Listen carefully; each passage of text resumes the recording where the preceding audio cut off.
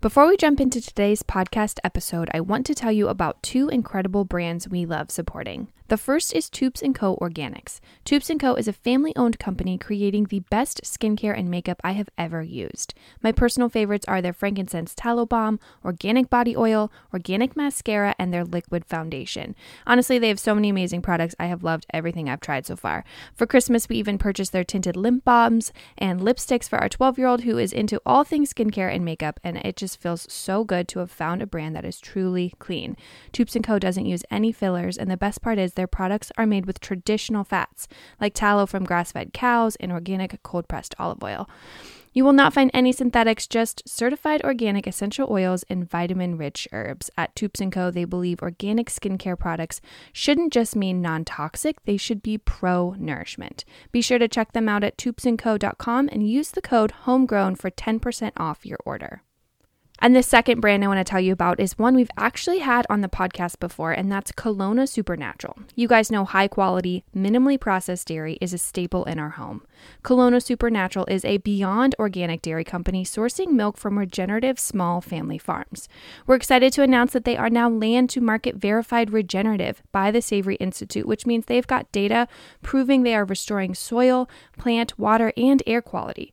Kelowna Supernatural features low-temp pasteurized, non-homogenized cream-top milk and dairy products, pasteurized at the lowest temperature allowed by law. That includes fermented dairy products as well, like 100% grass-fed organic kefir and yogurt. They've also got chocolate milk, buttermilk, whipping cream, cottage cheese, sour cream, and butter. I recently purchased their butter and immediately fell in love. Kelowna Supernatural is available at natural food stores and independent co-ops nationwide, including Sprouts, Whole Foods, Natural Grocers, and Hy-Vee Health Markets. Find more at KelownaSupernatural.com. Welcome to the Homegrown Podcast, the place where we share the truth about food and farming from our kitchen to yours. I'm your host, Liz Hazelmeyer, along with my husband, Joey. Good afternoon. And together we hope to inspire, educate, and equip you in your pursuit of true nourishment. Today we're talking to Mr. Will Harris. Will is a fourth-generation cattleman who tends the same land that his great-grandfather settled in 1866. Today that land is known as White Oak Pastures. Will, I was also reading your bio, and there was one online, I think, where I saw this. And it said you like coffee, but it also mentioned you may drink a glass or bottle of wine at night. And I was curious, what kind of wine you getting into? What kind of coffee you getting into? Well, first of all, thank you for having me on your show. I appreciate the opportunity to talk to you. Absolutely. Second, the coffee and the wine I'm pretty serious about. And thank God I don't have an affinity for fine wine, because as much as I drink, I couldn't afford me. So I tell them if God made any wine better than Yellowtail Shiraz, he kept it for himself. An $8 bottle and an $80 bottle, I can't tell much difference. Thank God. So, would you ever consider growing it if you love it so much? As a matter of fact, the two things that I enjoy most in life, well, coffee is kind of off the. We don't have the right ecosystem for coffee, but right. The cheese and wine are two of my cherished foodstuffs, and I don't do dairy or wine, sadly, and dairy is on the table. We may do dairy at some point. Wine is very difficult here. We're in the coastal plains of Georgia, 52 inches of rain, 100% humidity, many days. So the only grapes that really do well here are the very thick-skinned, muscadine, very sweet grapes, and that's not good. I kind of draw the line there. That's not Yellowtail. I don't like sweet. I don't like a sweet wine. Right on. Wow, I already connect with you so much because cheese, wine, and coffee are like our staples in our home. Yeah.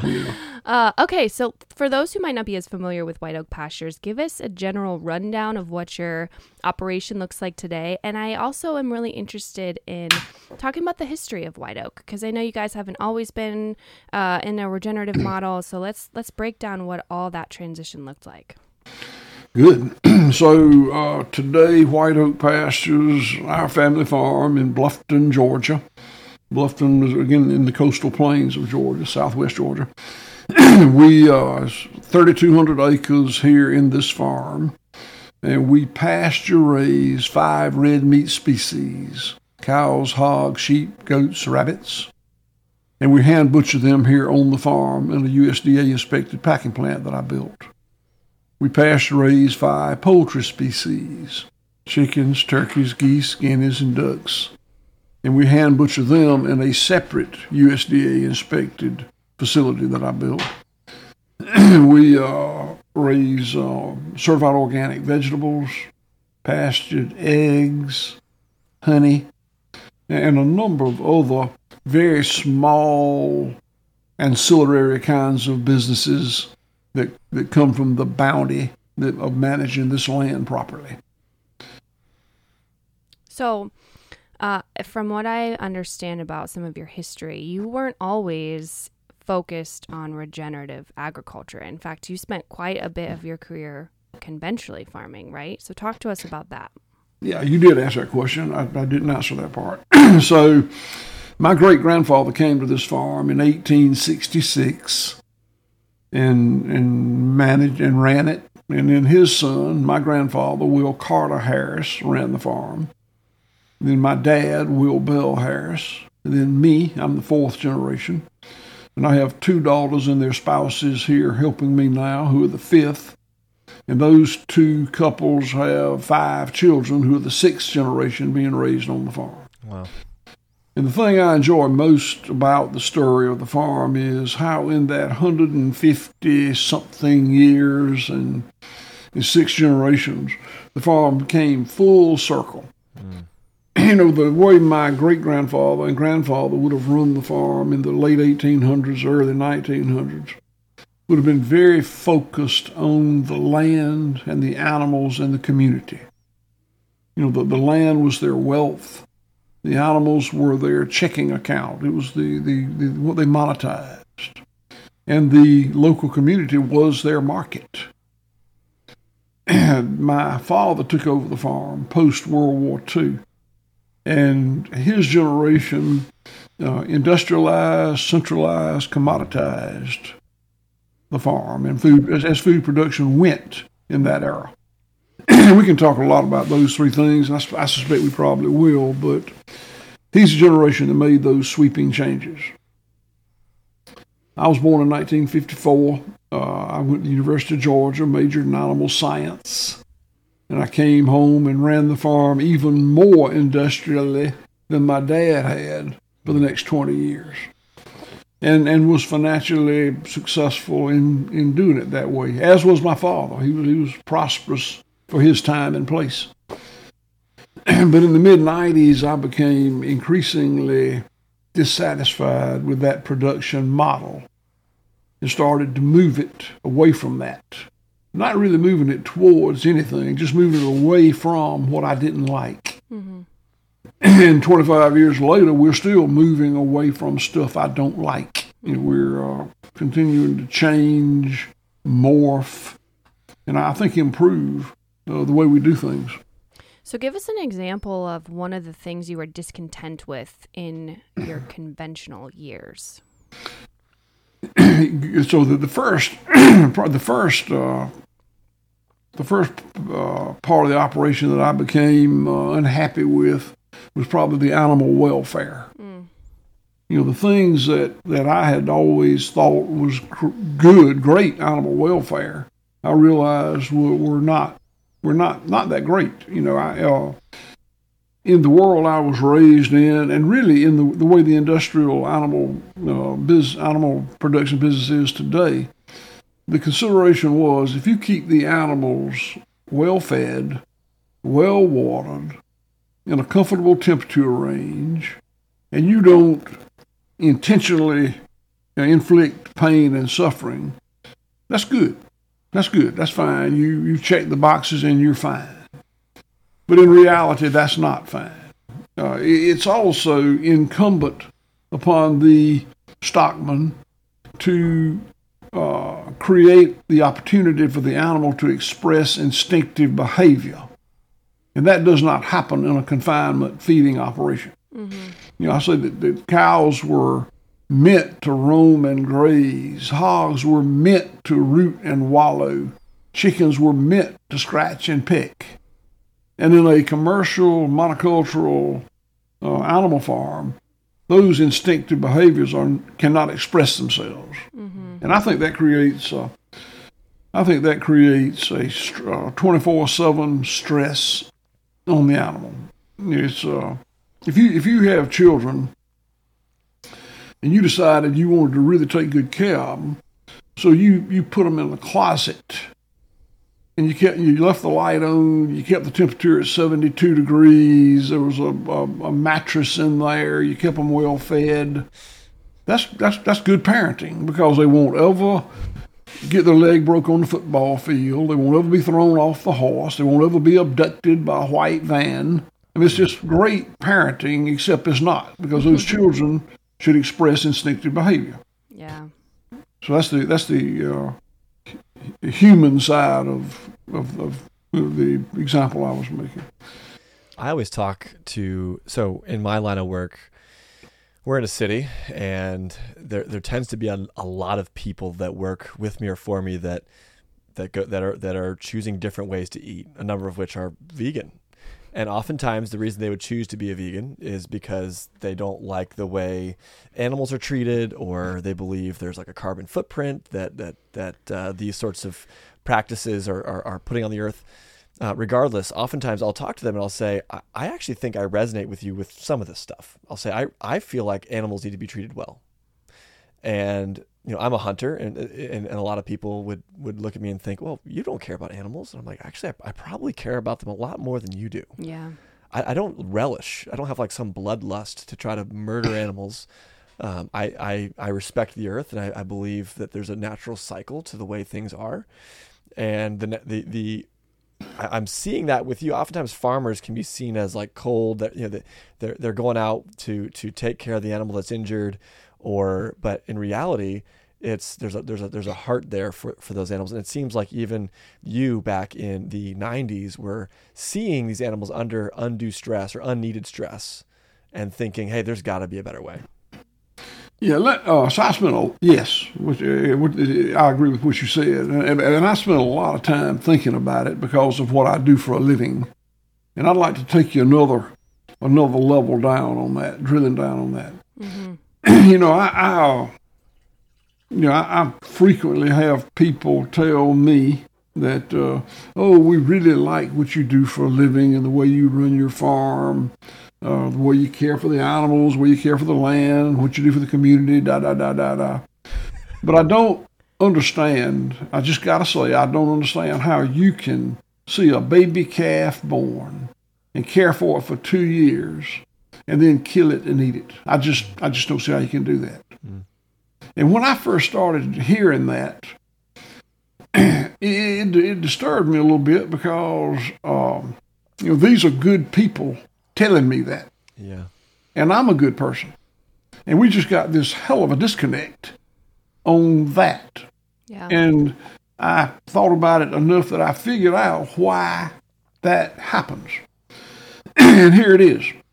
So I'm a very simple person compared to most of these sophisticated consumers that would tell me that.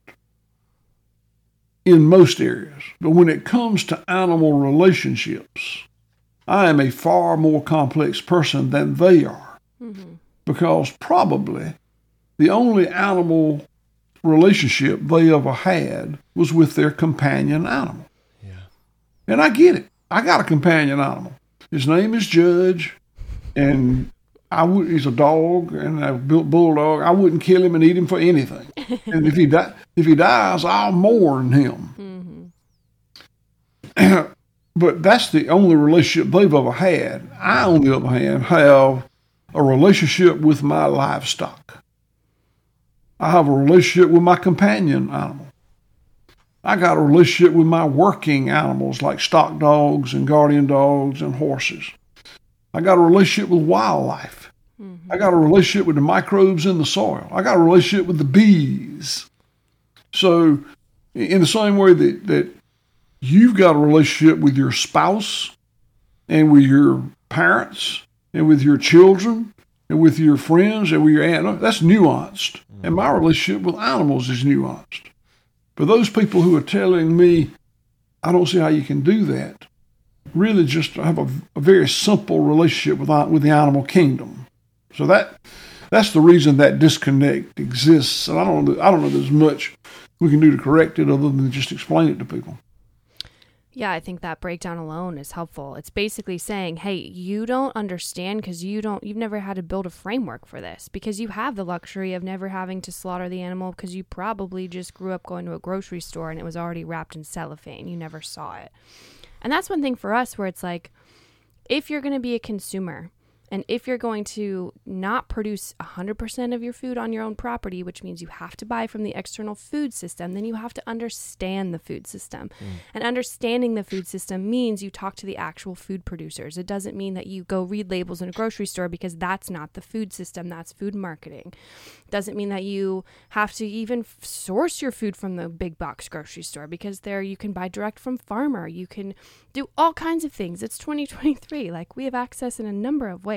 I like the way he said that, because, and that's really the delta in understanding that we're trying to fill, the void, if you will. That disconnect that is there is something that oftentimes takes time and exposure and learning and information. And that's where, our education comes in. That's why we bring farmers onto our podcast, people that have been there, that have done that this is their normal. And there are a number of ways, I feel like, to experience some of the life cycle, the food industry in better ways. But man, getting close to a farmer is absolutely the best way. Being on a farm, well, that's not true. Maybe not the best way. Maybe being a farmer is the best way. But for those of us that aren't farmers, getting close to one probably is. Yeah, I actually want to talk about this, because there was a time in history where everyone was probably producing a little bit of their own food. And you talked about this shift after World War II. Tell us, and I kind of understand the history, but I want your perspective on what happened in the agricultural industry. What was that shift taking place post-war, and why did it take place? That's a great question, and I want to answer it. But I also want to address what you said before the question, Sure. Which is, and really we were really talking about that post-World War II era. Until now, people have not questioned the food in the grocery store. I mean, I'm 68 years old. My wife's just a couple of years younger. Her generation continues to think, if it's in that grocery store, it's okay. I mean, it wouldn't be in Costco or Walmart or Whole Foods if it weren't okay. That's simply not the case. I mean, that may be okay, it may not be okay. There's no verification in the fact that it's being sold at that national retailer's facilities. Yeah. And your generation has figured out that you got to look a little deeper than that. Totally. And after you figure that out, you find out it's really hard, because the USDA labels are just legally fraudulent. It's legal fraud. We can talk a lot about that. Certainly the verbiage that the retailer puts on, or the food manufacturer puts on, is misleading. At best misleading. It's probably a lie, but it's at best misleading. And, you keep going down the list, and really and the verification systems are so complicated, and it's competitive, and there's really low-hanging fruit. So seeing a certification on there doesn't tell you much either. So the consumer has to muster the bandwidth to some extent to get to know their farmer. Now, it'd be great if you could visit the farm. But if you can't, you need to know you could visit it, and you need to know there are people that are visiting it, and you need to be able to look at the social media and see what it looks like. Yeah. So I feel sorry for consumers, because you've got to be so careful how you spend your money. Yeah. And not only are you if you spend it wrong, not only are you not getting what you paid for, but you are subsidizing a system that is tricking you for a living, which is problematic. Yeah. So let's talk about the post-World War II changes. And those changes were the production was industrialized, the processing was centralized, and the quality of the production was commoditized. 3 changes: industrial, commodity, centralized. Yeah. So I think that the impetus and the technology to do that came from the World War II, the war effort. And I can give you a lot of examples, but I think that ammoniated fertilizer was invented, I think, in Germany in the 1880s. You can fact check that, but that's going to be close. But farmers didn't use it until after World War II. And the reason is it was just so expensive, farmers couldn't afford to use it. The billions of dollars that was spent for munitions manufacturing for the war effort could be repurposed to make ammoniated fertilizer. So suddenly, 1946, ammoniated fertilizer was really cheap and abundant. Wow. And, capitalists cashed in on that, hired people to get out and sell it. And there's some stories I could tell you about that. But people started using ammoniated fertilizer. And from 1946 until about 1995, ammoniated fertilizer was put on every acre of land we have once or twice a year by my father or later by me. So that, and the ammoniated fertilizer is, in the short run, is just a miracle worker. I mean, it just makes the grass beautiful. But the unintended consequences that you can't see is it kills the microbes in the soil and oxidizes the carbon in the soil, the organic matter in the soil, and does some other horrible things. But you don't see that. You just see the benefit. Mm-hmm. In the same way that ammoniated fertilizer came from the munitions effort, pesticides started with the tear gas or gas war, the nerve gas research. Insecticide, pesticide, herbicide, fungicide. Side means kill. And the usage of chemicals to kill things changed the way we farm. My friend Gabe Brown, who lives in Bismarck, North Dakota, talks about his early farming years. He said, every morning I woke up and went outside and looked for something to kill. And he's exactly right. I was the same. He put it more eloquently than I could, but we looked. I spent a lot of time on my farm looking for pests, what I deemed to be pests, and took a lot of pride in the fact I knew what to use to kill them. And I would kill that symptom, but I wouldn't correct the problem. Mm-hmm. Conversely, now what I do is try to make things live. So. But and even back on the World War II deal, even things like tanks, there's still a lot of mule farming going on prior to World War II. And when those young men drove tanks in the European theater, they didn't want to come home and farm with a mule. They wanted to mechanize. Never thought about that. Yeah, and I'm not advocating going back to mule farming, but I'm just talking about how World War II jump-started the militaristic approach we've taken to farming for the last 2 or 3 generations. I've never heard it called that, militaristic. That's so true, though. Even from the technology, the equipment, you just said, looking for things to kill. You're fighting nature. It's one thing that it's like, that's the biggest piece of regenerative agriculture is you're no longer fighting. Nature's not this thing you have to battle to submit to you. We're the ones that submit, and we work with nature. And it's like, for some reason, that just doesn't always click. So if you look at the names of the pesticides, Fury, Arsenal, Karate. Is that real? Is that what they're called? I give you my word. Yeah. It's actually the first time I thought about that. But Fury, huh? Fury was a product that was. I guess they still use it. When I used a lot of it in my life. Wow, there's a great war movie called Fury. We watched that semi-recently. Oh, it's about tanks. It's about tanks. Will, you're connecting these dots. When we get through here, I'm going to Google,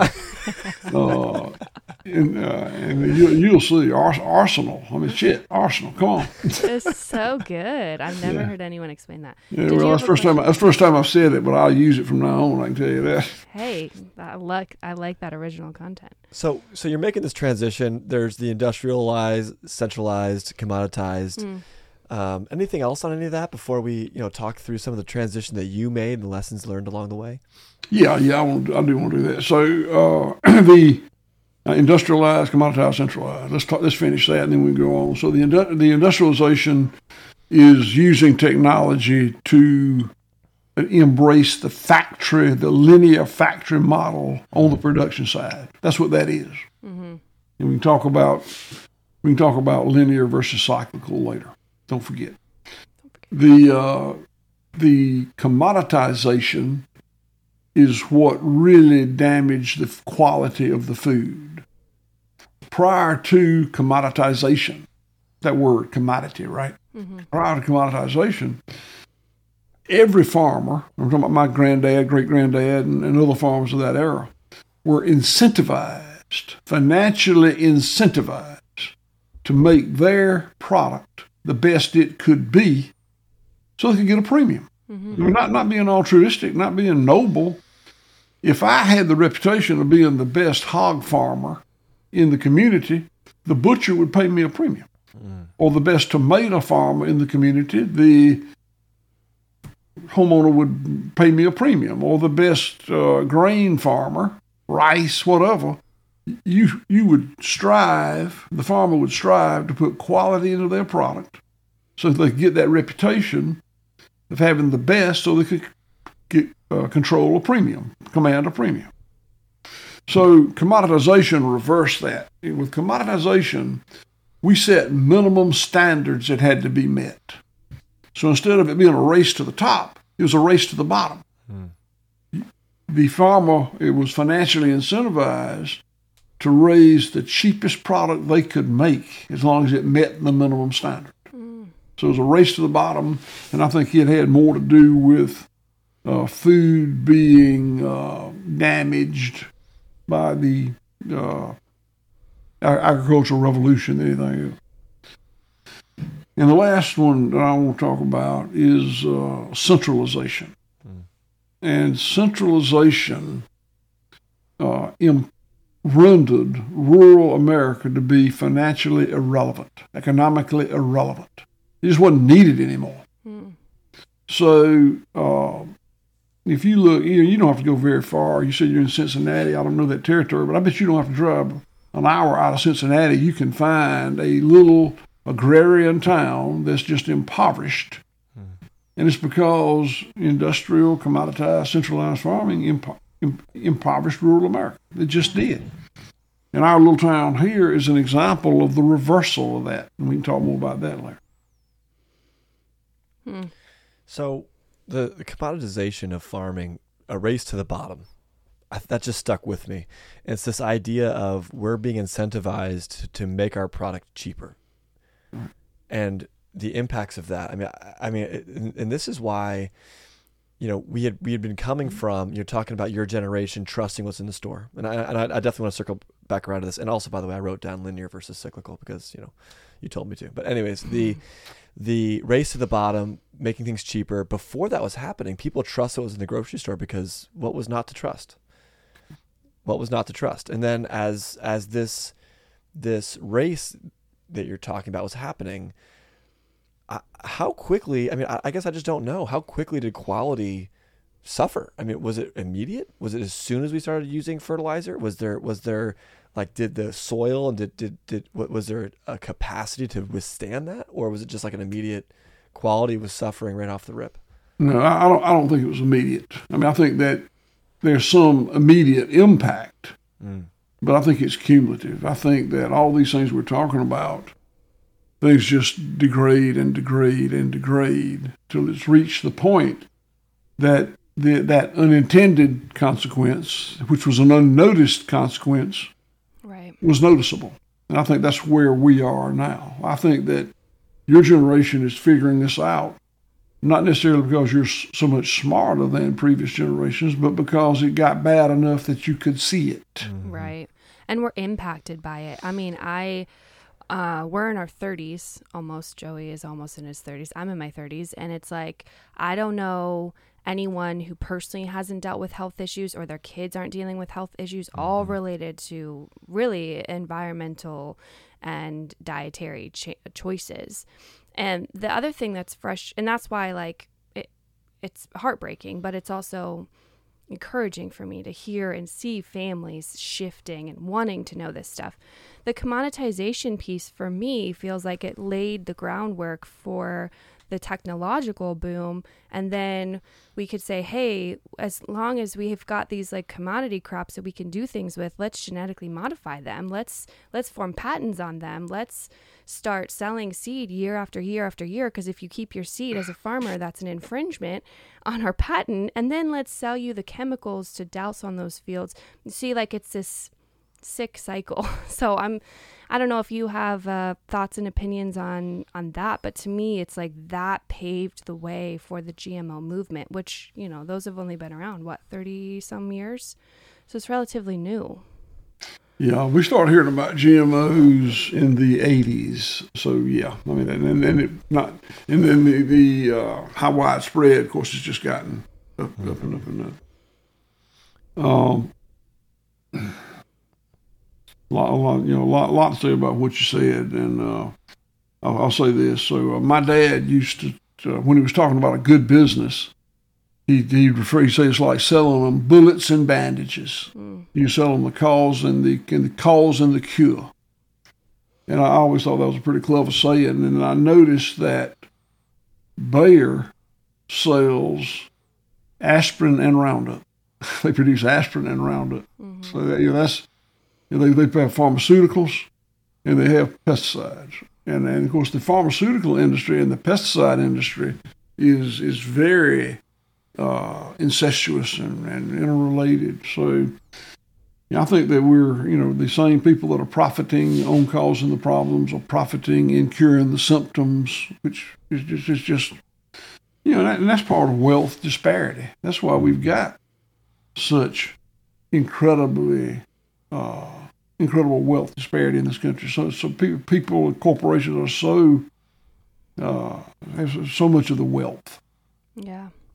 Talk to us about some of the turnaround that you've had a hand in with Bluffton specifically, and how White Oak has sort of stepped in and almost like re-resurrected this town.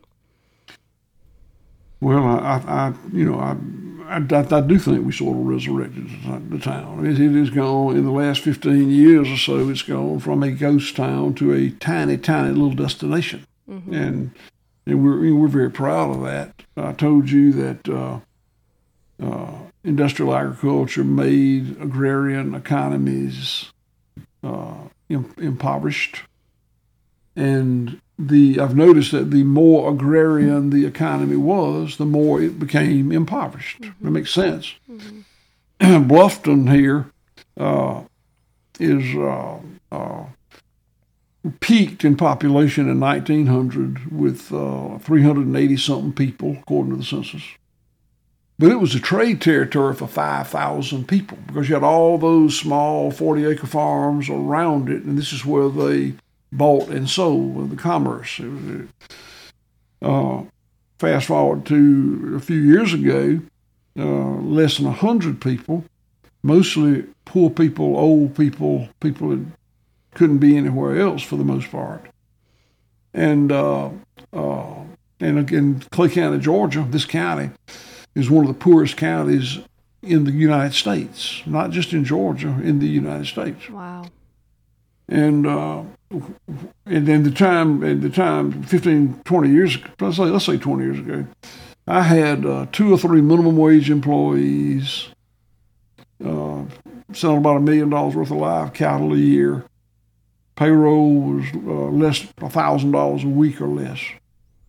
Fast forward to today, we're the largest private employer in the county. We got 180 something employees. And right next door there, they write checks for $100,000 payroll every Friday. Wow. And, the 180 employees most of them came here to be here. Mm-hmm. Some local people like me, but most came here to be here. Wow. And when you bring passionate people here and they work hard, they need a place to eat and drink and sleep and play and shop, and we provided it, all of a sudden the town was relevant again. Mm-hmm. And that's important to me interesting to me, because when I decided to farm differently, I was focused on the land and the animals. And I studied, I knew what had been doing, didn't like it, studied what my options were, tried things, some worked, some didn't, some worked, but it was a studied change or changes on the part of the land and the animals. I never thought I could benefit the town. I mean, it never crossed my mind. The town had been I was 40 years old by that time. The town had been in decline all my life. Yeah. I didn't think there was anything I could do about that, so I didn't try. But when the changes we made for the land and the animals manifested themselves the way they did, suddenly the town improved organically, not capital O organic, just O organic. So, and that's been a fascinating chapter of my life, seeing how that happened. So you're 4th generation, and presumably up until about 15 years ago, the operation was, like you said, $1,000 a week payroll. It couldn't have been much bigger than that. Maybe it was, maybe it wasn't. And I mean, that's some pretty significant growth. Would you attribute that growth to the conversion to a regenerative organic farm, or were there other moves that you made? Like, how'd you achieve that kind of growth? No, I would say that broadly it's absolutely because of the changes I made the way we farm. Wow. So yes, so we changed the way we farm. We ceased to use the technologies that we were misusing that broke the cycles of nature. That's the short version of how we changed the farm. Mm-hmm. And that changed the way I had to handle it. Instead of loading up a 50,000-pound truckload and shipping it somewhere, which you can do, or if it's oranges, hogs, soybeans, peas, get 50,000 pounds up and ship it somewhere, and Big Ag will pay it. I couldn't do that anymore. I had to manage the processing component, which served to change the centralization that we talked about. And then I had to market it differently because I couldn't put all that extra value in my crop and extract it from the commodity market. We had to form White Oak Pastures brand and put extra value into it that people would pay for. So the changes to the way we farm manifested themselves in many, many, many changes. And all those changes required passionate people to come in and do things for us, and they had to get paid, and we were fortunate enough to find enough customers to buy the product so we could pay them, so that monetization came about, and it re-enriched rural America, re-enriched Bluffton, Georgia. Mm. You don't know this, but our first hire, so homegrown, was just me and Joey for a long time. Then we hired someone, a man named Nathan Johnson. He actually interned on White Oak Pasture for like 6 months with you back in 2020, I believe. Lived it with his family in an RV on your property. So I just love that, like, we have that little connection. I think at one point Jenny's puppy, like, ran down the road and Nathan saved it for her. So we've got, like, a little bit of a connection, because you're right. The reason why he was drawn to Bluffton was because of what you guys were doing at White Oak. And so he was just now getting focused on this regenerative ag movement. And so he spent 6 months over there. And I just think that's so cool. I love that we have that little bit of connection. Well, I do too. Thank you for telling me that, and tell him I send my regards. I'm horrible with names, but I bet if I saw him, I'd know him. You would. He's very tall. He's a very tall man, so I'm sure if you saw him in person, you'd recognize him right away.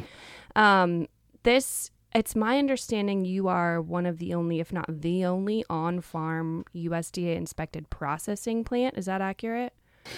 No, it used to be. It used to be. Okay. Yeah, it used to be. When I built my red meat plant, there was only one other one in the country, on-farm red meat plant in the country, and it was in California. Oh, cool. But since then, there have been a number of them. There's still not many, but there have been a number of them, and I hope we can see a lot more. That's what. Yeah. So I was going to ask you, talk to us about why you decided to build it on farm. What are some of the animal wellness benefits that come from processing your animals in a USDA inspected place on your actual property? Well, the short answer about why I built it on the farm is that's where I own property. So, yeah. But the answer to your question is there are many benefits, and one would be on the animal welfare side. You know, my animals don't have to deal with the hauling that typically when you got to go great distances to get to the big mega processing plant. But probably the main benefit and it allowed me to hire people here to work to benefit my rural village as opposed to somewhere else. So that actually may be the number one reason, but a very important reason is what USDA calls the waste stream, but what I call the nutrient stream. So we have a red meat slaughter plant and a poultry slaughter plant. And between the two, and we operate both of them 5 days a week. Wow. And when they're operating, they generate 9 tons per day of what USDA calls packing plant waste, which again we call a nutrient stream. So the 9 tons of packing plant waste are composted here on the farm. We got a very talented young woman that does a fantastic job running that's what she does. She runs a composting operation. Wow. And makes really good compost, and we spread it back on our farm. So that's, you can't do that with a mega plant. And so this is meat scraps, bones, things like this? Yeah, so eviscerate, gut fill. Okay. Heads, feathers, the bones that don't make good soup bone. They don't have another value. It used to include a lot of organs. We have one great thing, and fat. One great thing that's happened to us is the market for organs through carnivore and other kinds of diets is we used to throw away a lot of hearts and livers. Yeah. And now we run out of hearts and livers and spleen and pancreas and all those testicles and all those things that there's great demand for it. Yeah. And the ones that there is not demand for human consumption, like esophaguses and penises and tracheas and noses and tails and ears, we dehydrate for pet treats. Oh, interesting. And similarly, fat is a real problem. Fat does not compost well. So when we had the fat that we generated and there was no market for it, I bought a machine to make biodiesel, and it was great in theory, but hell to operate. and the biodiesel wasn't very good. An expensive, bad idea. But it's okay. All's well that ends well. The market for animal fat from animals that are raised, pastured properly, has gone just through the roof. And today we sell all our fat for human consumption. Well, we make candles and soap and stuff, but most of it goes. We got a product called. We're a pretty irreverent group here, but we got a product called Praise the Lord. And we got one called Tallow Be Thy Name, and it's incredible demand for it. I like your marketing team. Whoever came up with those names, I'm a big fan. Praise the Lord. It almost sounds like it's being said in a southern accent. Yeah. I am broadcasting from the heart of the Bible Belt here. Now the Harrisons are not very churchy. I can tell you that. We're a little irreverent, a little profane, some other things, but it is the Bible Belt. Yeah, that's one switch we've made in our home because just everyone wants to source everything from plants and everything wants to be vegan. And then in the same vein, they call all this vegan stuff sustainable and better for the world. I'm like, no, what about all the pounds of fat from the processing plants that could be used to, like, what do you think we used to make soap before we had these like highly refined fat oils or plant oils? Like we used the lard from the cow that we slaughtered. And sometimes, so we make our own lard soap, and people would be like, isn't it greasy? Like, isn't it? And I'm like, all soap has fat, people. All soap is just saponified fat. It's just you can use plant fat like coconut oil, or you can use animal fat. So I love that you guys are turning your tallow and your lard into everyday products that probably represent what we used to have done in our own homes maybe 100 years ago. So I love that shift. And I also love that, like, I always assumed you couldn't compost meat or like meat product, but I guess there's a way to do it where it breaks down and then it's nutrient dense and you can apply it back to your fields. That's really interesting to me. I mean, it's organic matter, right? So it's gonna break down. I assume. So composting is the chemical reaction of nitrogen and carbon, and as well as the microbial breakdown. You got all those things going on in there at one time. And meat is protein, and protein is high in nitrogen, right? Protein is like fat with a nitrogen molecule, carbon, hydrogen, oxygen in the fat, but it's got a nitrogen molecule. I'm not that I know much about biochemistry. I do not, but meat has nitrogen. Fat doesn't compost well because it doesn't have nitrogen. So we take the meat material, and that includes bones and whatnot, which is a great source of minerals, phosphorus and calcium and magnesium. And we blend it, mix it with a carbon source, which in our case would be tree bark, peanut shells, those kind of whatever carbons are available.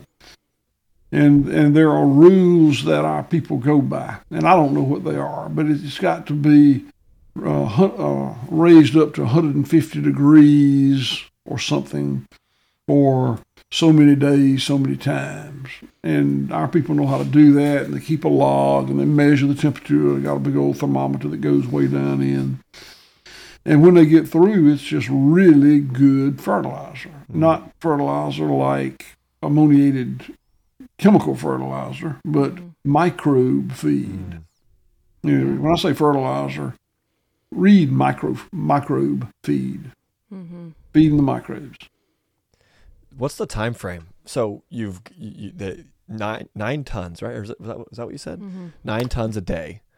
I mean, 5 days a week. 5 days a week. So that's, I mean, we're talking about 45 tons a week of material that you're going to compost. Is that, you said it has to be raised up to 150 degrees multiple times. From the day that it comes out of the plant, when is it how long until it gets spread on the field? So it would be legal and proper to spread it on the field in probably 6 weeks. Now, we hold ours over in stockpiles for a year. Oh, wow. And we do that because this is microbiology, and I don't know anything about it. Someone who I trust told me. Sounds like you know a lot. Yeah, that when compost is freshly made, it's highly bacterial, and that's fine. It's just favorable, helpful bacteria that helps you.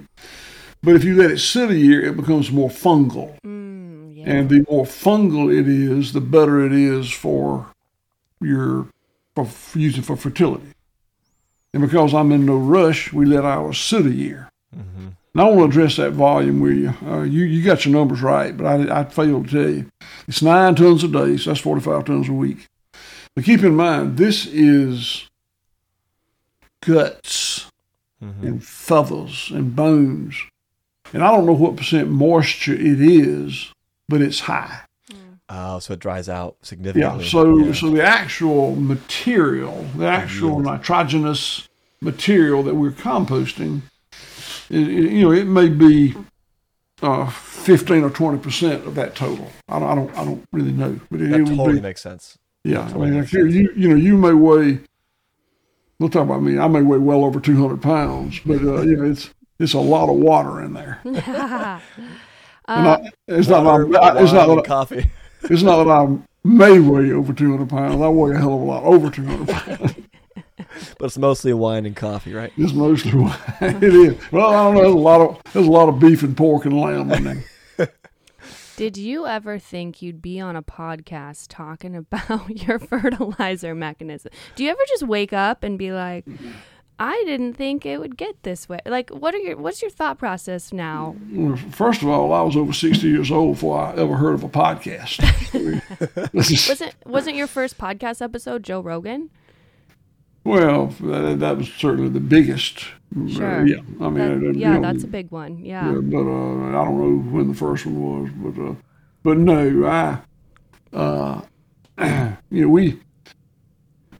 when I just 25 years ago, when I decided to change the way I farm, I did it for very personal reasons about what I like and didn't like. Yeah. I was not financially motivated because I was doing pretty good. I was not a wealthy person, but I was living very comfortably doing what I was doing. It was just what I liked and didn't like and what I chose to do, and I was financially in a position I could do that. I could make that change if I wanted to, and I wanted to, so I did. Yeah. Now the effect it's had is the town has come back, but I didn't do it for that. I didn't know it would do it. We are currently offering a lot of eco services. We're carbon negative operation. I think we're helping mitigate climate change. I know we're improving the quality of the water that goes to the Gulf of Mexico, but I didn't do it for that because I didn't know it was going to do that. I damn sure didn't go out. A 40-year-old Will Harris did not walk outside in the 90s and say, I believe the climate's changing, and I think I can mitigate that by changing the way I farm. Yeah. Had nothing, these are just pleasant, positive, unintended consequences that occurred when I coincidentally started doing the right things. In the same way that when my dad started doing the wrong things, it had unintended consequences. They were unintended, unknown, and unpleasant. But in both cases, there's no good guy, no bad guy. It's not like that. There's information. We take it as it comes to us. And there's probably things that we are doing that we will look back on and be like, man, we wish we could have done that a little bit differently. Oh yeah. And I think that's everyone. So especially raising kids, parenting. Gosh, talk about unintended consequences. Oh my gosh, yeah. Negative or positive, they're there. Yeah. So the 800-pound gorilla in the room is, how did we get here? The fact is, and you can find people who will argue with you, and I welcome the argument, but the fact is, we have a very damaging food production system. Damaging ecologically, damaging in terms of economy, damaging in terms of probably health, damaging in terms of being reductive, damage in terms of how many species have gone extinct, on and on. We just go on and on. And how the hell did that happen? How did that occur? And the answer is we humans are the first species to become good enough at technology to break the cycles of nature. No other species has ever done that. And our species has not done it until mostly since World War II. But through the use of technology, we've broken the cycles of nature. We're talking about the cycles of nature, and that's a pretty good talk. We've broken them, and it's damaging. It's bad. There's no good came from it, except we really ate cheap food for 80 years. I guess we still are. Yeah. Is now a good time to jump into this linear versus cyclical? Can be. Let's get in there. All right. Let's skin it back.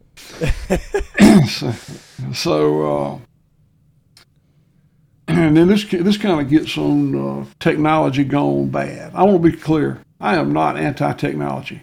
I'm talking to you on a computer. I got an iPhone. We got drones. We got you can't see it, but we got 80-something cameras, and I can see all over this farm right here. Wow. That big screen right there. That's cool. We spent a fortune on software for inventory management and accounting and all. I am not anti-technology, but I recognize that the damage that's occurred in the food production system is because of misused technology. So how did that happen? And what happened is, first of all, let's talk about a complicated system versus a complex system. A complicated system is like this computer we're talking on, or a factory is the kind of the ultimate complicated system. And what that means is there's a lot going on to make it work. A lot going on to make this camera deal work here. A lot going on to make that factory that makes sheets or shirts or cars work. And if one component fails, it don't work. It don't work no more. It's very linear. If this causes this, causes this, causes this. A complex system is like your body or this farm. It's a living system. It's complex. And what that means is there's a lot of things going on to make it work.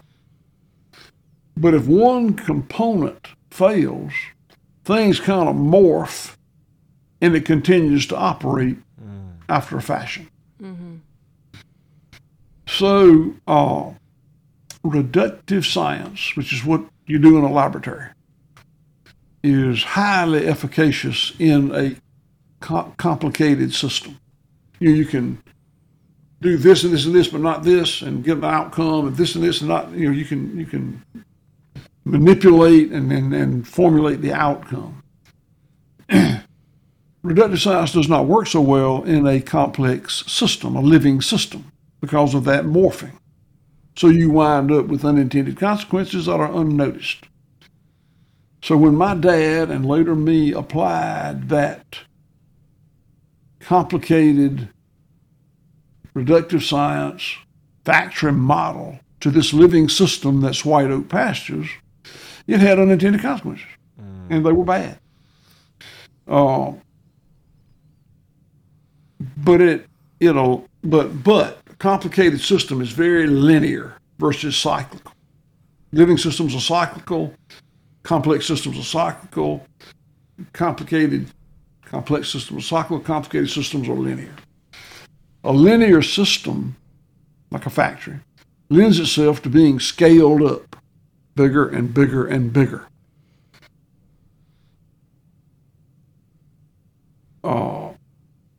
And with that scaling up, it becomes very efficient.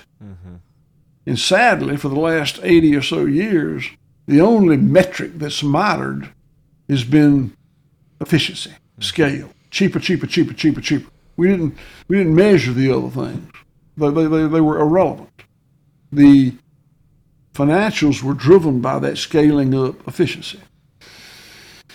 So, and in a complicated system, complex system, it doesn't get bigger and bigger and bigger. The healthier you are, the bigger, it's not the bigger you get. I mean, you don't have a super healthy guy weighs 800 pounds. But the super healthy guy, it works better. Mm-hmm. So the misapplication of technology to complex systems using reductive science, replacing experiential wisdom with reductive science in that complex living system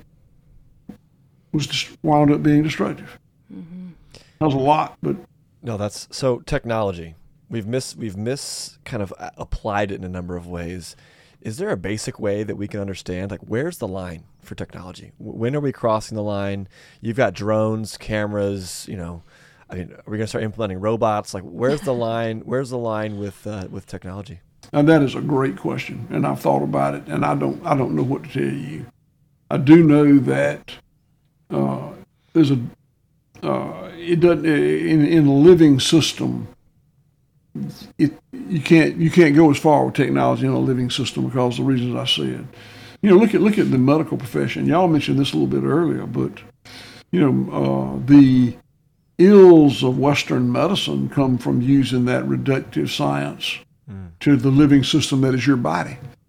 How many pharmaceuticals have been recalled because they had unintended consequences? Now, there's a lot. There are a lot of those pesticides that we use on this living system that's my farm that have been recalled. Yeah. For the same reasons. Mm-hmm. It sounds to me like the way you've identified the line is by first starting with understanding this complex system of the living entity that you're taking care of. And anything from a technological point of view that is supporting that natural complex system is potentially okay. Appropriate. And anytime there's something that's going to interfere with that or replace a portion of it or try to bypass, right, if we're trying to cut corners, right, that's when we start to encounter those kind of intended or accidental consequences.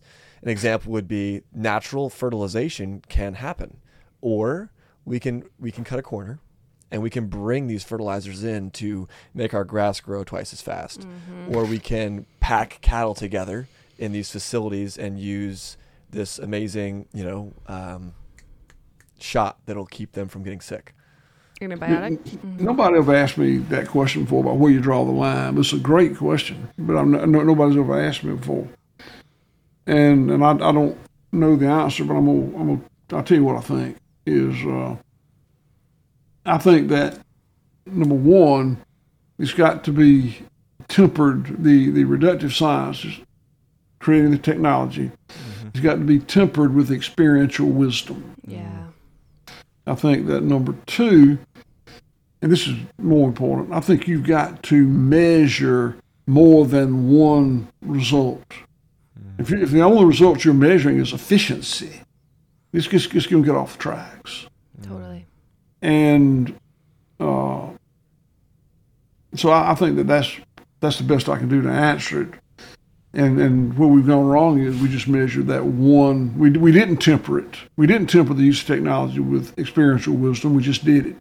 Mm. And we did not manage holistically. Mm-hmm. We talk a lot about holistic management. One of the, essential elements of reductive science is everybody is a specialist. I mean, you know all there is to know about this very narrow part of the spectrum, and and because you got to be the expert and know so much about that, you don't know much about anything else. Right. I tell them it's like watching a baseball game through a slat in the fence. If the third base, you might be the third base coach right behind the third baseman, if he don't know what's going on first and second and third and home plate and the pitch, he's not much of a coach. But when we go to college, again, I graduated from the University of Georgia College of Agriculture, and I learned animal health from a veterinarian who knew nothing about forages. But my forage guy knew all about forages, but very little about soil fertility. And on and on and on throughout these experts, and who knew so much, more and more about less and less. And when you're managing a living system, it's holistic. You got to know something about the whole system. I like that. You got to know a little bit about everything versus a lot about one thing. And that's how I feel about healthcare, right? You go see your eye doctor, and then you see your heart doctor, and your and they're all treating different symptoms, right? And no one's talking to each other. I mean, it's so frustrating. So there's so much specialization that is causing some like undue focus on elements that you were talking about, the holistic view. Yeah, and then we're looking at one metric to determine success. Maybe your one metric isn't the same as my metric. Yeah. So that's the thing. But the other question we had is like, for farmers now, or ranchers, whoever, food producers, a lot of them, because they've grown up in this systemic model that has answers to A plus B equals C, like, do you ever get pushback? Like, well, that's great, Will, but I can't replicate that where I am. Maybe they can't. Like, is it based on climate? Are there specific things that they need to look into? How do you address the conversation of, I want to replicate what you're doing, but I don't know how? Well, I think there's a lot of that. And the two things that prevent people from embracing what we've embraced is knowledge and capital. And I'm going to say, I thought, and probably more important, well, it falls under capital, but the profitability, the market, being able to cash flow what you're doing. Yeah. And I think that I'm telling you, it's very wrong to say, well, the farmers just need to change. That's unfair. Mm-hmm. We're 3 or maybe 4 generations into farming industrially now. The farmers who are farming industrially now are good people doing what they think is the right thing to do. They're so heavily financially invested in the way they farm, got millions of dollars of equipment, and they probably have ownership in the pipeline. Cotton farmers own part of the cotton gin, own part of the cotton warehouse. Grain farmers own part of the grain elevator, own part of the feed mill. Just super heavily invested financially and super heavily invested emotionally. I mean, don't tell me the way my daddy did it was wrong. I get it. So to say that farmers just need to change is so unfair and so much not going to happen. And the change, if it comes, will not come from big ag because they're making too much money on this current industrialized system. It won't come from big food because they're making too much money on the present commodity system. It won't come from government because, make no mistake, lobbyists write the farm bill and turn it over to aides who have their senator or representative vote on it. So that's all about the money. And I can go on and on about who won't fix it. And there's only one group who could fix it, and that's consumers. It won't come from anywhere else.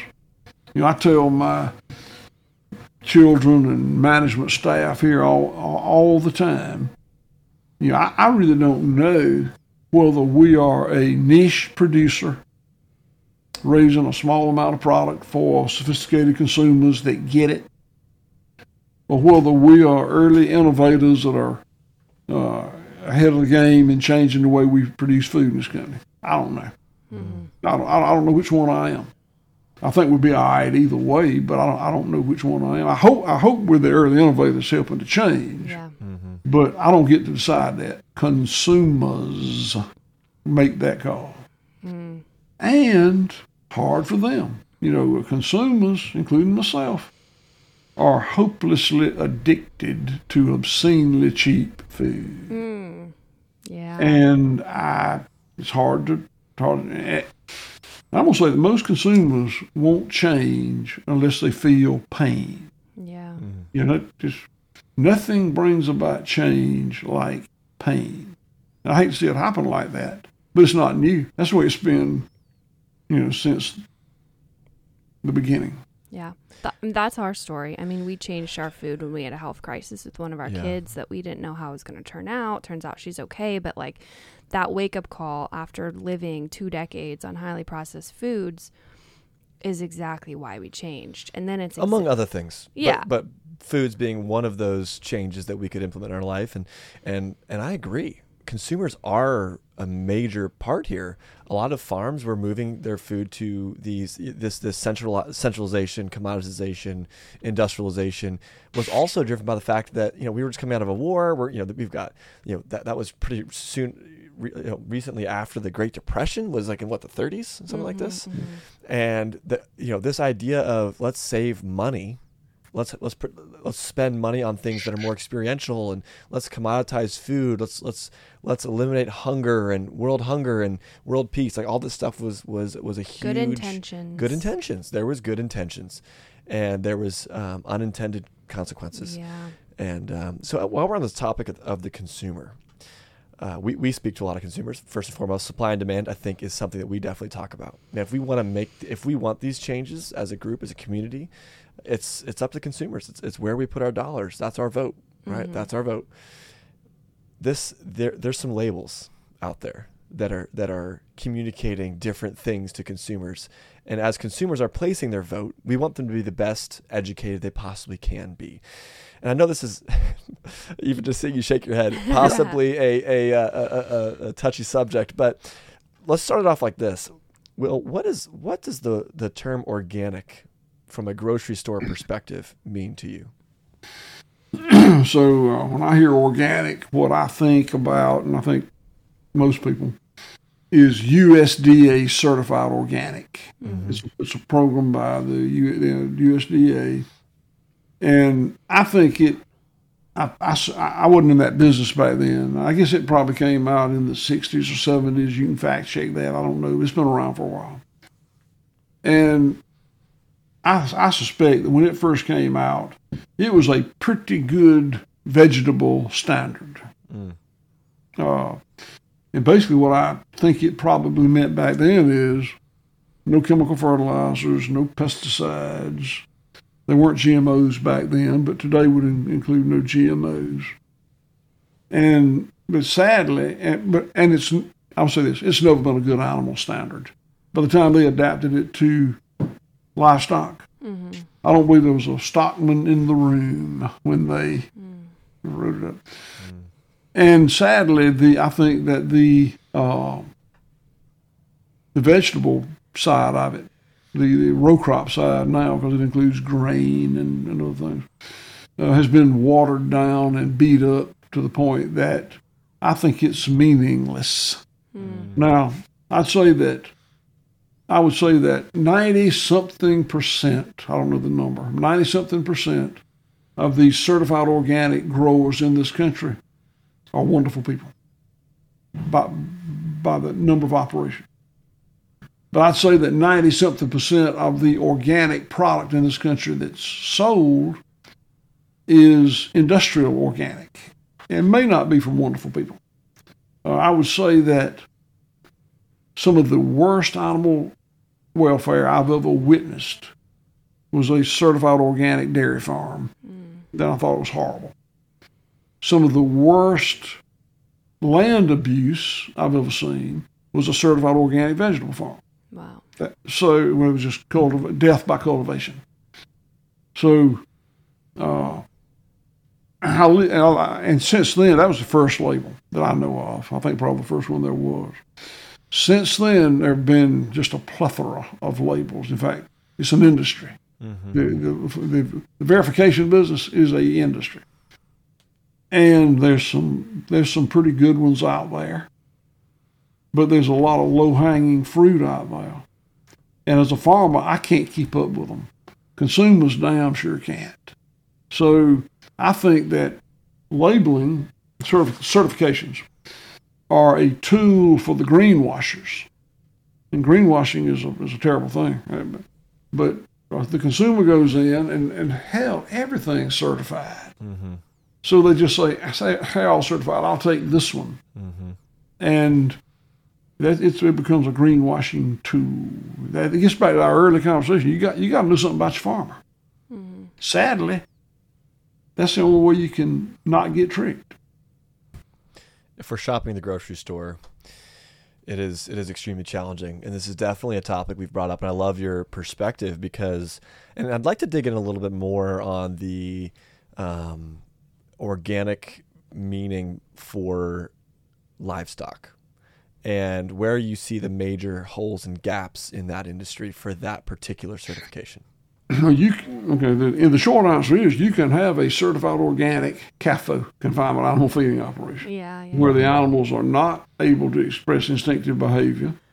They're not out on adequate land for them to roam and peck and wallow.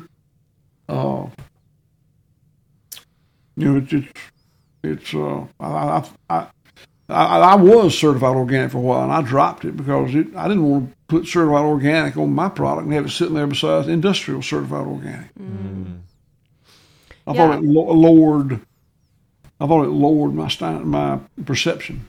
I love that. That's fascinating because I know people that when they're first getting into the real food movement, there's a level of fear around shopping. I remember I used to feel anxiety at the grocery store, and then you just kind of use that as like your North Star. You're like, I'll just put anything organic in my cart. And again, there's so much nuance in agriculture that you wouldn't necessarily understand unless you had these conversations. And we always say there's USDA certified organic, but then there's also a ton of other food producers that just choose, like you, not to go through that verification route or that certification route. But that doesn't mean that they're automatically using chemical fertilizers and pesticides. So then it's like, well, how do I know? And so then you got to talk to your farmer. But like, so there's social media. You could connect with the farm. Right? There's good websites called like farmmatch.com. You can find a local farm through that. That's where we found our local farm. We try to spend like 30% of our weekly budget at that farm to support them. But how else can people decipher? Are there ways is there anything they can look on a package and see? Is it looking at their website? Is it calling the farmer? Like, how can these people bypass these confusing labels and still make educated decisions? That I'm just not the right person to ask because I've never had to do that. I mean, I've never had to hunt a farmer. We ship 48 states, but we don't want to. I mean, I'd rather if you're in Nevada, I'd rather help you find somebody in Nevada. And I'm not going to spend all day looking for organic farmers for people. But we do. In fact, we've given our people that do the answer the phone a list of who we know that we trust. Trusted suppliers. Yeah. And there's Greg Gunthorpe in Indiana and Gabe Brown in North Dakota and Spencer Smith in Nevada and I know a handful of them, but I can't. I don't. That's not what I do. Yeah. Sounds like getting to know your farmers probably your number one best option. Number two is being very choosy about if you have to do a hybrid, right? Some things from the grocery store, maybe looking to try to source your meat directly from the source and vegetables from the grocery store, right? No, this is outstanding. the last thing I wanted to touch on, it's going backwards a little bit. We were talking about other farmers using the process that you use. And basically what you said is, man, you can't just tell anybody to change because there's so much more going on underneath the hood than just a farm, and every farm is different. However, to your knowledge, are there geographical barriers that people could experience that would prevent them from farming the way that you do? I mean, I've never been to the North Pole. I gotta believe it's not as good a place to raise oranges as you might. Avocados probably. But what you're saying is, every ecosystem is different, mm-hmm. and you don't have to go from the equator to the North Pole to experience those differences. Mm-hmm. Here in my part of the coastal plain, the ecosystem is going to be a little different than it is in Louisiana and Virginia, which mm-hmm. are the other two ends of the coastal plain. Right, I'm kind of in the middle of it there. And do you know of an ecosystem anywhere where they're not plants and animals and microbes growing? I don't. I mean, maybe the North Pole. I don't know. I know, but I would say that. Well, let's look at this. Let's talk about indigenous people. Where did indigenous people not live? I mean, they may be a place, but a place where indigenous people did not live may not be a good ecosystem to produce food. But any ecosystem where indigenous people live probably has cycles of nature going on, yielding some sort of abundance. That's what we're talking about. The food production system is the abundance that nature provides when all the cycles of nature are functioning optimally. Mm-hmm. I mentioned Gabe Brown already, but he's my best friend, and he does a great job farming in North Dakota, Bismarck, North Dakota, not far from the Canadian line. I'm in southwest Georgia, not far from the Gulf of Mexico. Incredibly different ecosystems in terms of precipitation, temperature, soil type, on and on and on. And we talk about how similar the fundamentals are. The fundamentals never change. The mineral cycle, the microbial cycle, the carbon cycle, on and on. Those cycles never. The energy cycle, water cycle. But what you can do in your ecosystem is certainly varied and certainly situational. We talk about how our soils here are, even in the best of times, never nearly as good as those glacial soils in the upper Midwest. And we get 52 inches of rain. They get 14. It almost never freezes here. They've got 6 months of frozen. But the production capacity of my land here per acre is about the same as his.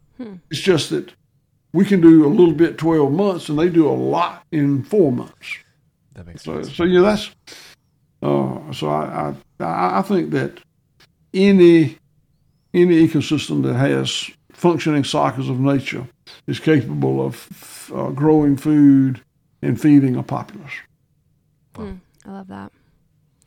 Do you want to move on to this legacy question, because I've been itching to ask? That's where I am too. Okay, I'll let you cue it up. So our family, we have 3 daughters. I think you've got 3 daughters, so I'm in the maybe we'll have to start a support group. We'll drink Yellowtail wine and share our stories. But flee now, flee while you're young, flee. I'm gonna stick it out, but I love it. The legacy is a huge thing for us, and there's things that we work on for our family, and we don't have a farm, at least not today. We'd love to own property, and I don't know that we'll have the scale of operation that White Oak Pastures is. No, we won't. But we we're really interested in a life of more sustainability, more control for our production. And working with farmers is one of those ways that we do that today. And maybe someday in our future, we're going to have livestock and grow vegetables. It's not today. However, that being said, legacy, both in our businesses and in the stories in our family, is super, super important to us. And this leads me to this question around the legacy and the future of White Oak Pastures. What does that look like to you? What are your hopes and dreams? Well, so first of all, no family business goes on in perpetuity. I mean, there's, we're 150 something years old, and that's pretty old. I mean, it just, if you have it, I don't know where it is, 600-year-old family businesses. It might exist somewhere with a special set of circumstances. So pretty much all of it's going to come to an end. And I think it's a mistake when the matriarch or patriarch tries to manage it from the grave. Right? This is the way I want y'all to do it from now on. That's a mistake. On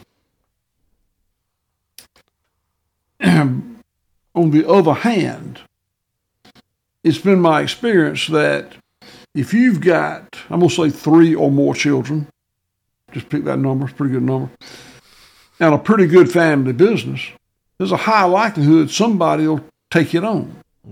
Eventually it'll come to a stop. So probably for that next generation. And I'm blessed with that. So the saying in my part of the world is typically with a family business, the first generation makes it, the second generation keeps it, and the third generation pisses it away. And that I've seen that happen dozens and dozens of times. In the case of my family, it didn't work like that. If it did, my dad should have peed it away, and he didn't. He built on it. In my case, I've been very fortunate because I'm 68. I got 2 daughters here on the farm in their 30s. And I'm pretty sure that if the business stays profitable, they'll be here for the rest of their career. So that's another 30 years. Well, that's a hell of a boon for me because at 68, most of my peers are dead or looking for an escape strategy. If they own their own business like I have, they're looking, what am I going to do with this thing? Do I shut it down or liquidate it or how do we do this? And I'm spared that because my 2 daughters and 2 in-laws and the rest of the management staff here who are not family members, but they're embedded in management, are going to run it for the next 30 years. Probably. So that's my story.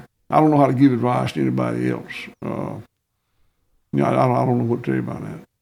Do you have any dreams? Do you have any? It doesn't even have to be 30 years from now. What about 5 years from now? Like, what are you looking forward to? Are there new things? You said you might get into dairy.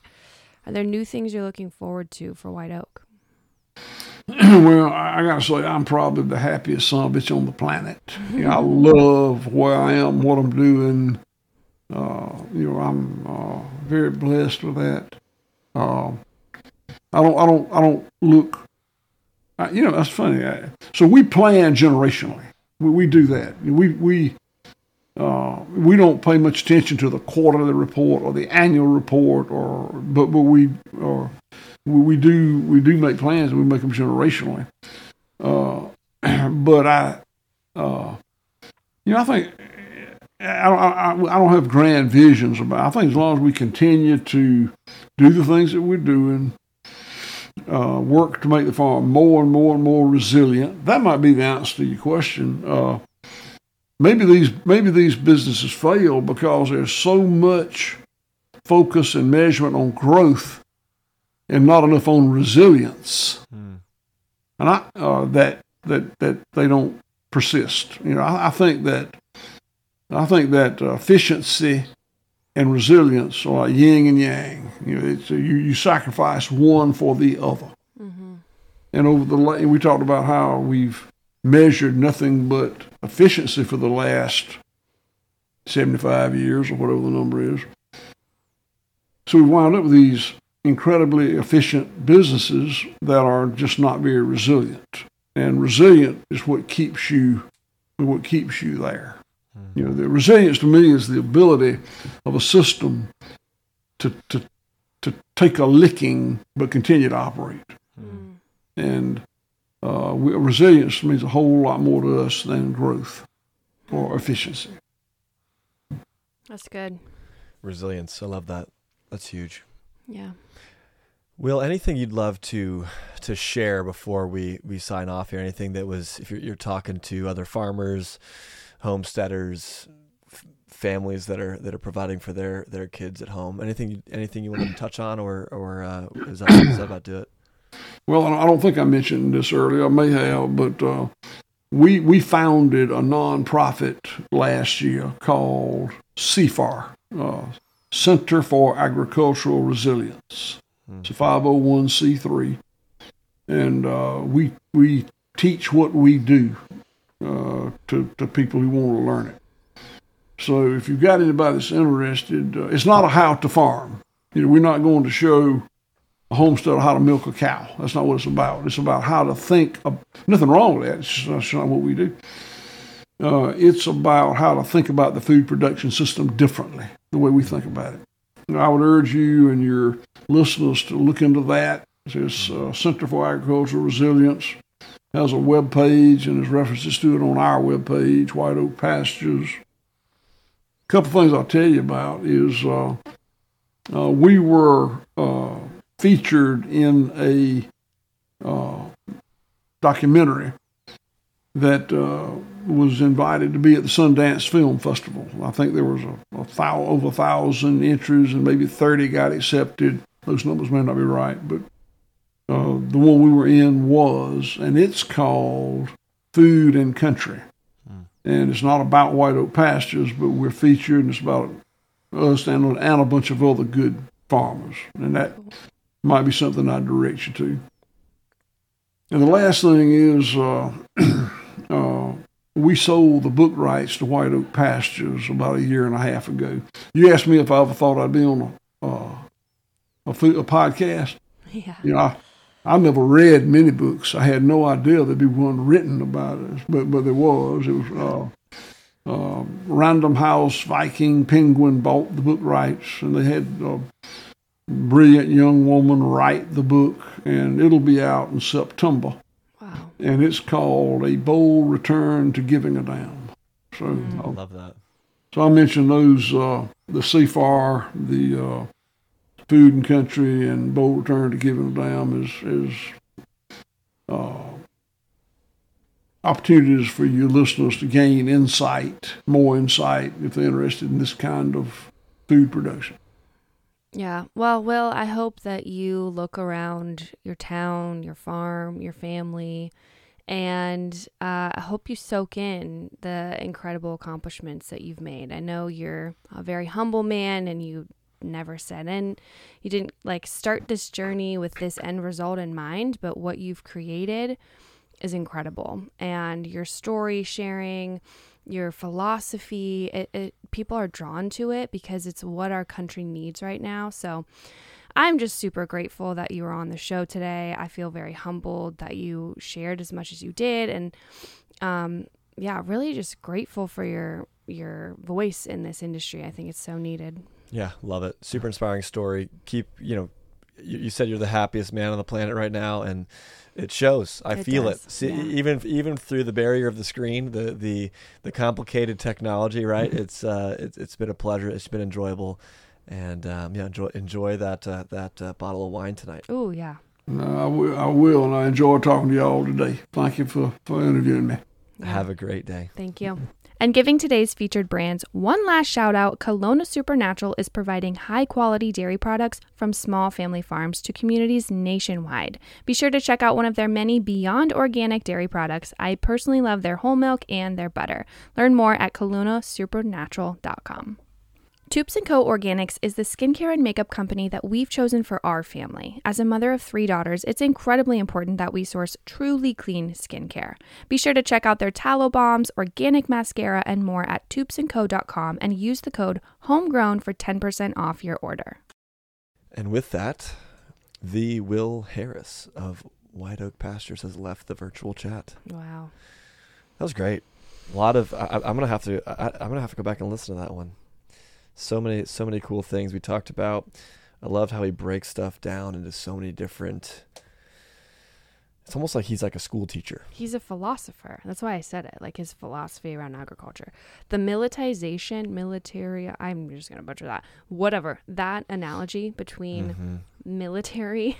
He's like, I'm gonna go. We took this military approach to farming after World War II. People were driving tanks. They came back, and boom, now you're spraying Fury on your crops. That is like, I want to write a paper on that. So cool. You know, like that's just a really cool viewpoint on society. I don't know. I nerd out about that kind of stuff. Anyways, I mean it. I feel kind of emotional even. Like, I just think the impact of an example as big as his and one that's as innovative as his is just really encouraging to me. And, you know, celebrity farmers, like there's all these people, you know, Joel Salatin, who I love, and I put Will Harris in that category because, you know, he's been speaking out a lot recently. And but at the end of the day, like, they don't start these businesses to become spokesmen for their way of living. They live this way, farm this way, make mistakes, grow families, like have employees, serve their communities. And then, you know, people like us just get the benefit of hearing their stories. So I hope everyone listening really enjoyed that as much as Joey and I enjoyed recording it. Definitely go check out White Oak Pastures. They're on Instagram. Yep. They got a website. Yeah, they got a website. This book that's coming out sounds outstanding. A Bold Return to Giving a Damn, I think is the title. Outstanding. Yeah. And, you know, they've got this 501c3, this nonprofit that they're working on that is bringing people into this understanding of a new way of agriculture. Love it. Looking at your food. And, the food system. Yeah, love that. You can tell he's on this mission to alter the way of thinking for consumers. And this mission, he's saying, is not to go out and just beat down the doors of other farmers and tell them to change. I love this because it's so often that we just, you know, yell at farmers. Like, hey, you're the problem. You're doing this. And then we go out and we buy their food. Yeah. And it's something to remember that our in this setting, our dollars are speaking louder than our words. And man, this mission that we're on, bringing people like Will Harris on to talk about these sorts of things, is because we share that mission. And this is why we're working through creating resources that help us understand where to put our money. Because sometimes, like he talked about, this greenwashing initiative, these different labels, they can be confusing. And we might be supporting the very thing that we're trying to work against. And man, I love that. I love that. Talk to me about some of these resources that people can get their hands on to help them join in the fight. Yeah. So, we're trying to approach it from all angles. We're trying to help you educate your kids. We're trying to help educate you. We're trying to give you practical ways to cook meals that are nourishing. And it dawned on me this week as I was on Instagram, even the simple thing of like soaking your rice. So if you're going to consume like brown rice, which is the whole rice intact, you should soak it because there's a lot of phytic acid and you want to neutralize that. These types of things really intimidated me when I first got into real food. I was like, wait, so I have to soak this and for how long and what do I do? And that's not even like, that's rice. Like, talk about cooking a whole chicken.